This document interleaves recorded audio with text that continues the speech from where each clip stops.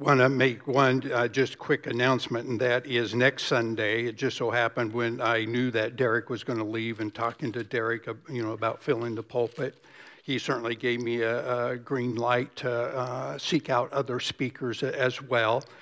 And so I went back over my roster of our August guest speaker series, and I thought one that would be very timely is Dr. Brick Lance, who's an orthopedic surgeon with Slocum Center down there in Eugene, Oregon, quite a reputable. He came about 2 years ago and spoke on 2 Sundays. And what I appreciate about him that I think you need to, whether you're here, certainly stream, is how he's integrated Scripture, just a passion for Scripture, and integrate it with the science of medicine. And all the more in this day and age.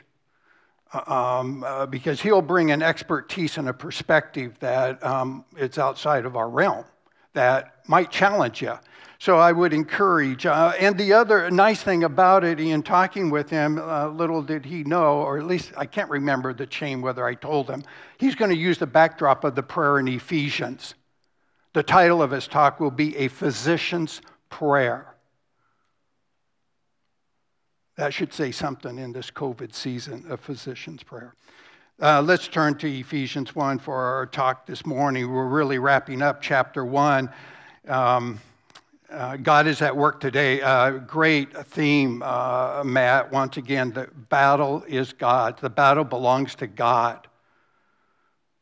I need to be reminded of that, especially when my emotions are yelling at me and screaming and I'm losing perspective. Turbulence. You know what happens when my mind goes out the door? Irrationality takes hold. And to rehearse the battle, the battle is God's, is a tough time during that season. This message, what we're going to rehearse, is that God is at work today. So we can relax a little bit. Yeah, life is turbulent, life seems bad, but that's why we have the scriptures. That's why we come back and rehearse some basic truths, because we understand how our mind works and the irrationality, the emotions, and how it can trigger such thoughts that we can come back to some anchor point, some biblical perspective. And today is that God's in control. God's in control. We're going to see that God is at work today, and we're going to see that God is ruling, God is leading, and God is feeling. Not feeling, filling. F-I-L-L-I-N-G. God is feeling. So let's look at the first one. God is ruling. First, join me there in Ephesians 1, particularly verse 20. Just prior to that, in the prayer, which Dr. Lance, I keep getting Brick Lance. Dr. Brick will be bringing, it says prayer, and in verse 19, and even the second song we sang this morning about God's power, it says here, may we know his incomprehensible great power for us who believe. That's in verse 19. That power is like the working of his mighty strength, which he exerted when he raised Christ from the dead and seated him at the right hand in the heavenly realms, far above all rule, authority, power, dominion, and every name that is invoked, not only in the present age, but also in the one to come. So remember that God is working a plan. He is active and he is working. He is moving us towards that day, the age to come, where all things will be united. And he's demonstrating he has the power. And we see that in the verse when it tells us that he exerted this mighty strength when he raised Christ from the dead and seated him at the right hand in the heavenly realms. The resurrection is testimony, evidence that God has the power, he's in control, he's sovereign, he can do whatever he wants.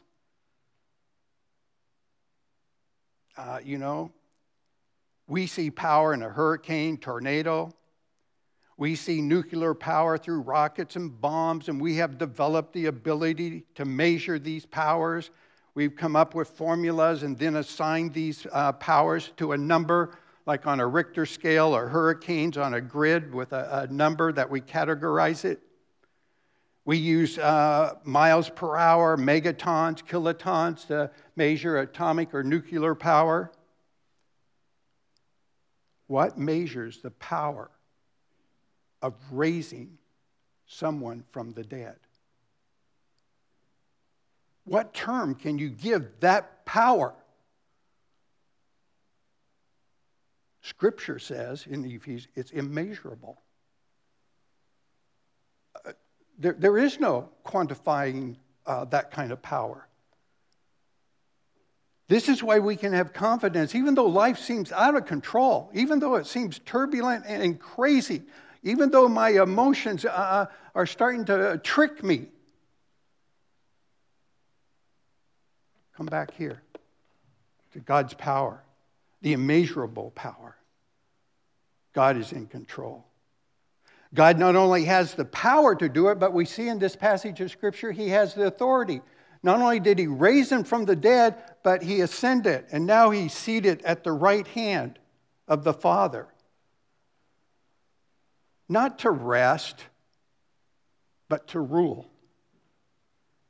It is what some church traditions call the sessions of Christ. The sessions of Christ. It's Latin. This is why in a legal proceeding, after the sitting of a judge or a jury, someone may come in and say, the court is now in session. The jury or the judge, the person who has the authority to rule, is there and ready to act on the case. Christ has the authority to rule, seen by his sitting at the right hand. Ephesus, this region that our study is in, it was dominated by superstition and magic and the occult. That's where we have the temple of Diana and Artemis. Paul's first order of business in Ephesians is to tear down the old structures of belief. Falsehoods. Things that maybe even you and I carry somewhere in our own minds. They have to be torn down. Beliefs that keep us in bondage. Acts 19. What a story, and I just had to include this because of the humor. Paul is going around and doing all sorts of, it says in Scripture, extraordinary miracles. Things are happening. There's movement towards this message that Paul is delivering. But yet there's this bondage to the occult and to superstition and magic and chance that has them in bondage rather than Jesus Christ. And we read here in starting with verse 13. Now there were some itinerant Jewish exorcists who tried to invoke the name of the Lord Jesus over these evil spirits because they saw the extraordinary ability that Paul had. So they thought they could get in on it. They would say, I bind you by Jesus whom Paul proclaims. 7 sons of Sethah, a Jewish chief priest, were doing this. Eventually, one of the evil spirits answered them. Yeah, I like this. Jesus, I know. I know about Paul. But who are you? Oh, the evil spirit is saying that.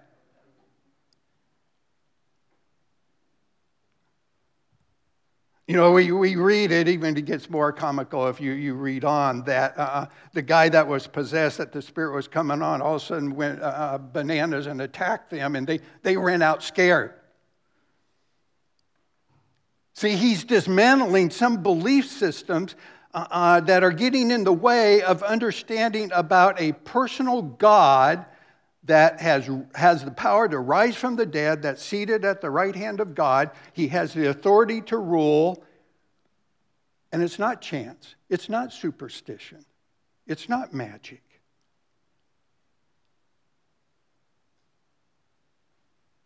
We read the conclusion there in verse 19. This still Acts 19, the story of the dismantling of all the superstition and magic.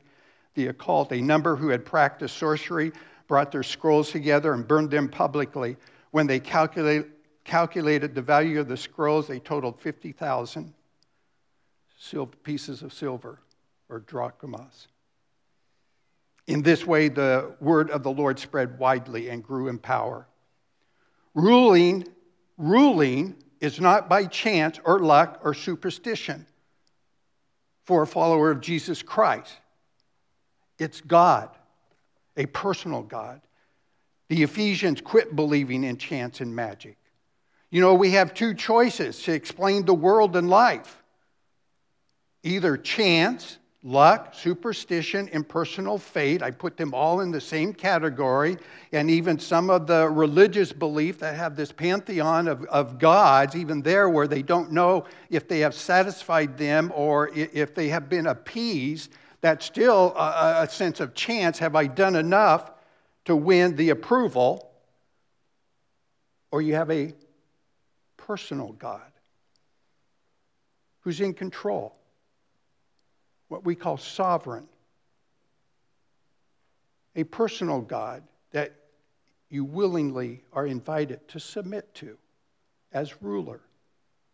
Even a secularist, if asked how life originated, they must make either chance their God. Chance can be a God, or magic can be a God, or else they have to say, I don't know. But everybody has a God that they attribute to. God is at work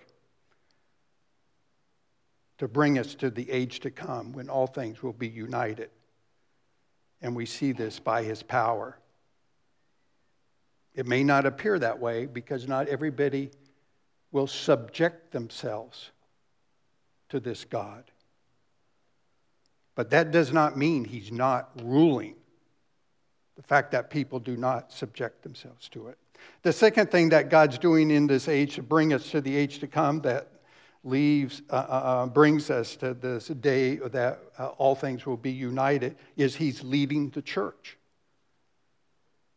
God is leading. Look there at verse 22. And God put everything under Jesus Christ's feet and made him, Jesus Christ, head over everything for the church.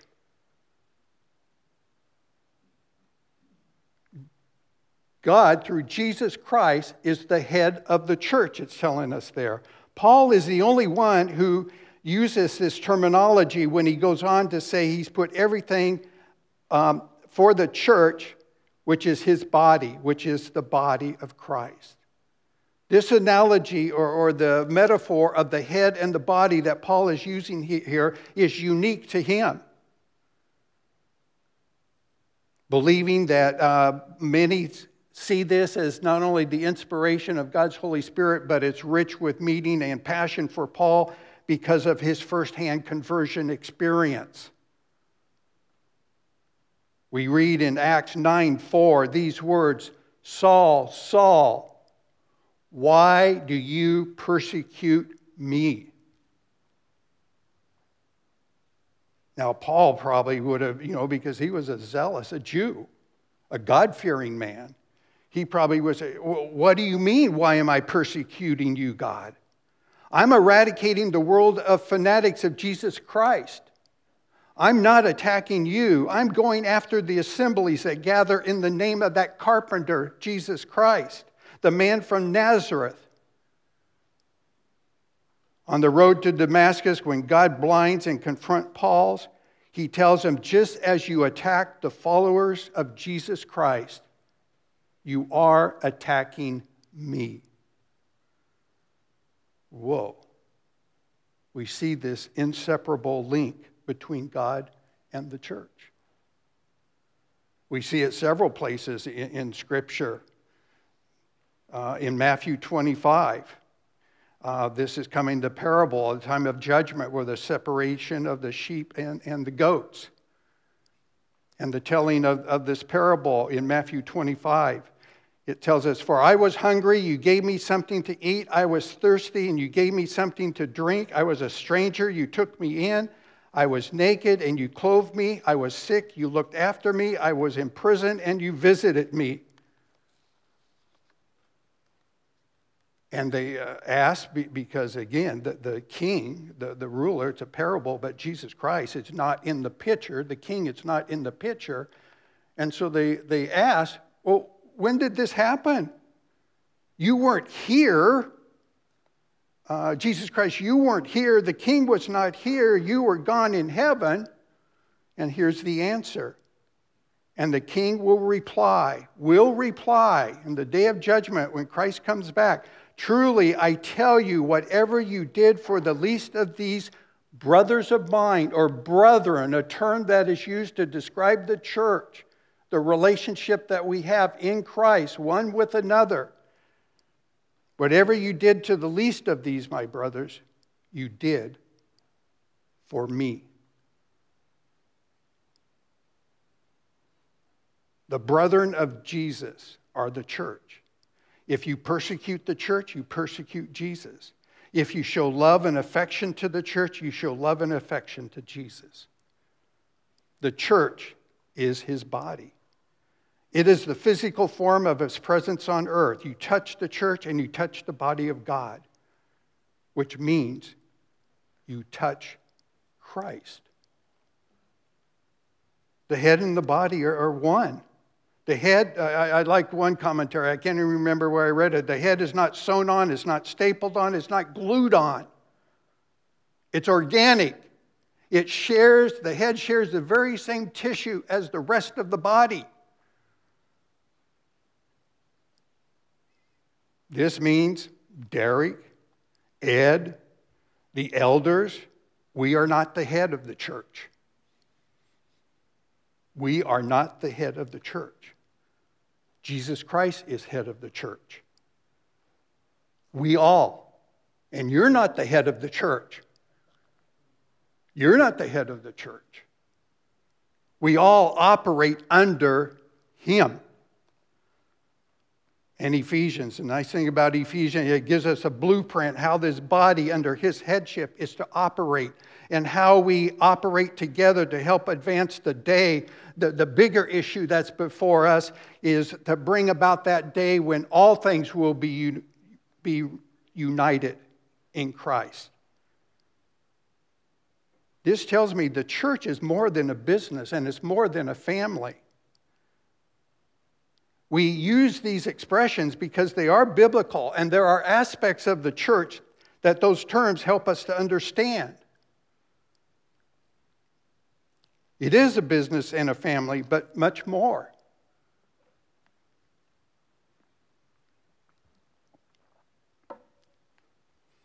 The church is linked to Jesus Christ, God himself. When we come to a congregational meeting, like we're going to this afternoon at 1 o'clock, to discuss church family affairs and make decisions, realize the soberness of the moment.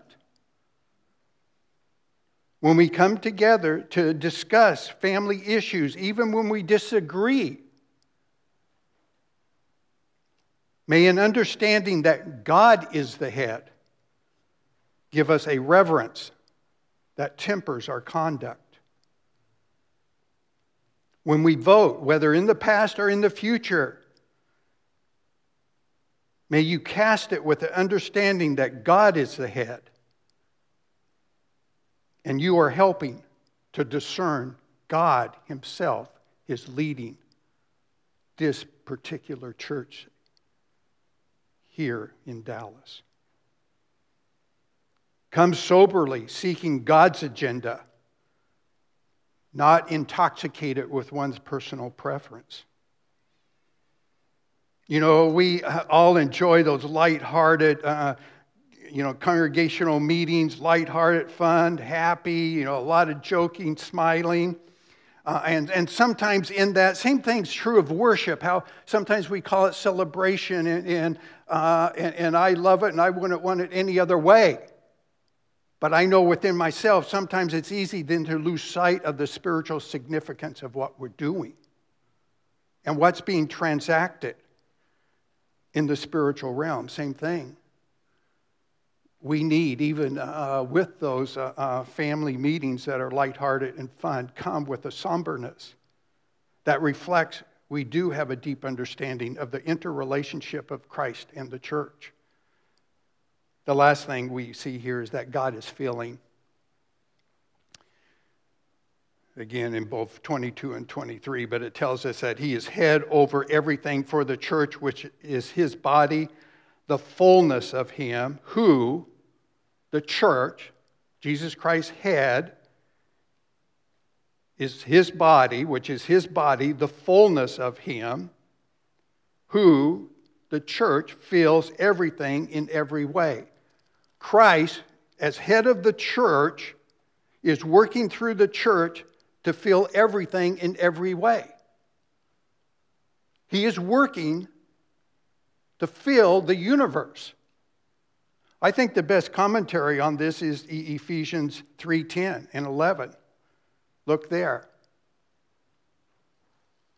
You know, how is God, Christ is head, how is Jesus Christ filling the world? His intent was that now through the church, the manifold wisdom of God should be made known to the rulers and authorities in heavenly realms. Now, if that should sober us. This activity we're engaged with is not only to fill the earth around us and to have an impact, but something's being transmitted, happening in heavenly realms at the same time. Verse 11, according to his eternal purpose that he accomplished in Christ Jesus, our Lord.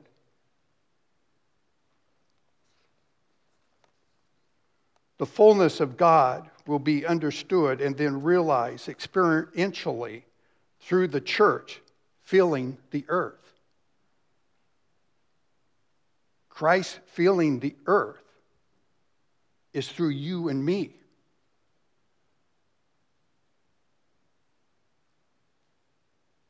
The church is the embodiment or showcase of God's perfection.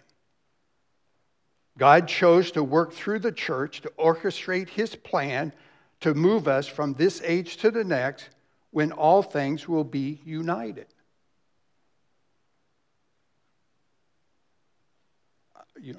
First question is, I ask, why? Why God? Take that, and that's what we're to be doing. We could get so caught up in theological discussion that we don't focus on what we know we ought to be doing. And that is filling the earth. God chose to work through the church to orchestrate his plan to move us from this age to the next, when all things will be united. The church's assignment in this age is to prepare us for the age to come, when all things will be united. And so he tells us to go and fill the earth. Some will call this the church age for that reason. The church age. I've just been blessed by John Piper so many times. And so, reading his thoughts and reflections on this passage of Scripture, let me read this commentary in light of this idea of the church filling the earth. Now, my son, this is Piper in his commentary, now, my son, you and those with whom you are united as head to body, go forth in the universe because of the effects in the heavenly realms we read about in Ephesians 3. Go forth in the universe and fill it with all that you are in your body. Let everything from the highest heaven to the lowest hell be filled with a revelation of your glorious perfections in the form of a chosen, destined, blood-bought, called, justified, holy, glorified, infinitely, everlasting, satisfied people, your body, the church of the living God. Amen. And then I like what he tells his folks. Let's just go out. His church is in Minneapolis. Let's go out and feel Minneapolis. Another way to express this feeling of everything is say, let's saturate Dallas and the greater Polk County area with the fullness of God. Saturate or fill your space that you occupy with this fullness of God by exuding, emitting your satisfaction is in the perfections of God. That your delight and satisfaction is in God to the point it emits out of your pores. In other words, your delight and satisfaction is of such a magnitude, you can't contain it. It flows out. It becomes not just what you talk about, but it becomes who you are. And so wherever you go, it is spilling out and starting to fill or saturate your space. You know, some, understandable, and we've had fun with this, have taken issues, with this book that many have read that's called Saturate. And, that's fine, and it's good discussion. It's fine to take issue with a book authored by man. But once again, we can spend a lot of time arguing the points in the book and forget the main focus and the main question in front of us, which is, how are we going to feel Dallas and the greater Polk County area? How are we going to saturate the area that God is asking this church body, in light of its location, to feel? This kind of feeling or saturation does not come through a program, but it comes from God's people doing life. Life is the program. Life is the program. That's why sometimes it starts when we go out the doors. This is the work God is doing today. He is doing the work today. You are invited to partner, to be a willing follower, engaged in this bigger picture plan of moving us from this age to the age to come, when all things will be united by filling, saturating. But God is at work, ruling. He has the authority, He has the power. He's at work leading the church. And He's at work filling the universe. Join me in prayer. Father, we do thank You, because this is a spiritual assignment of such magnitude, I'm overwhelmed. But God, you say to us, Ed, just take what I've given to you. Just be yourself. God, allow me to grow in You so that it begins to spill out.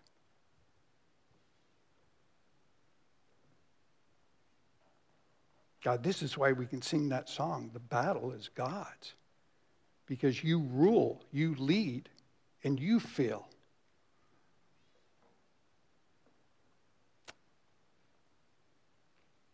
And this is the God we worship. The God that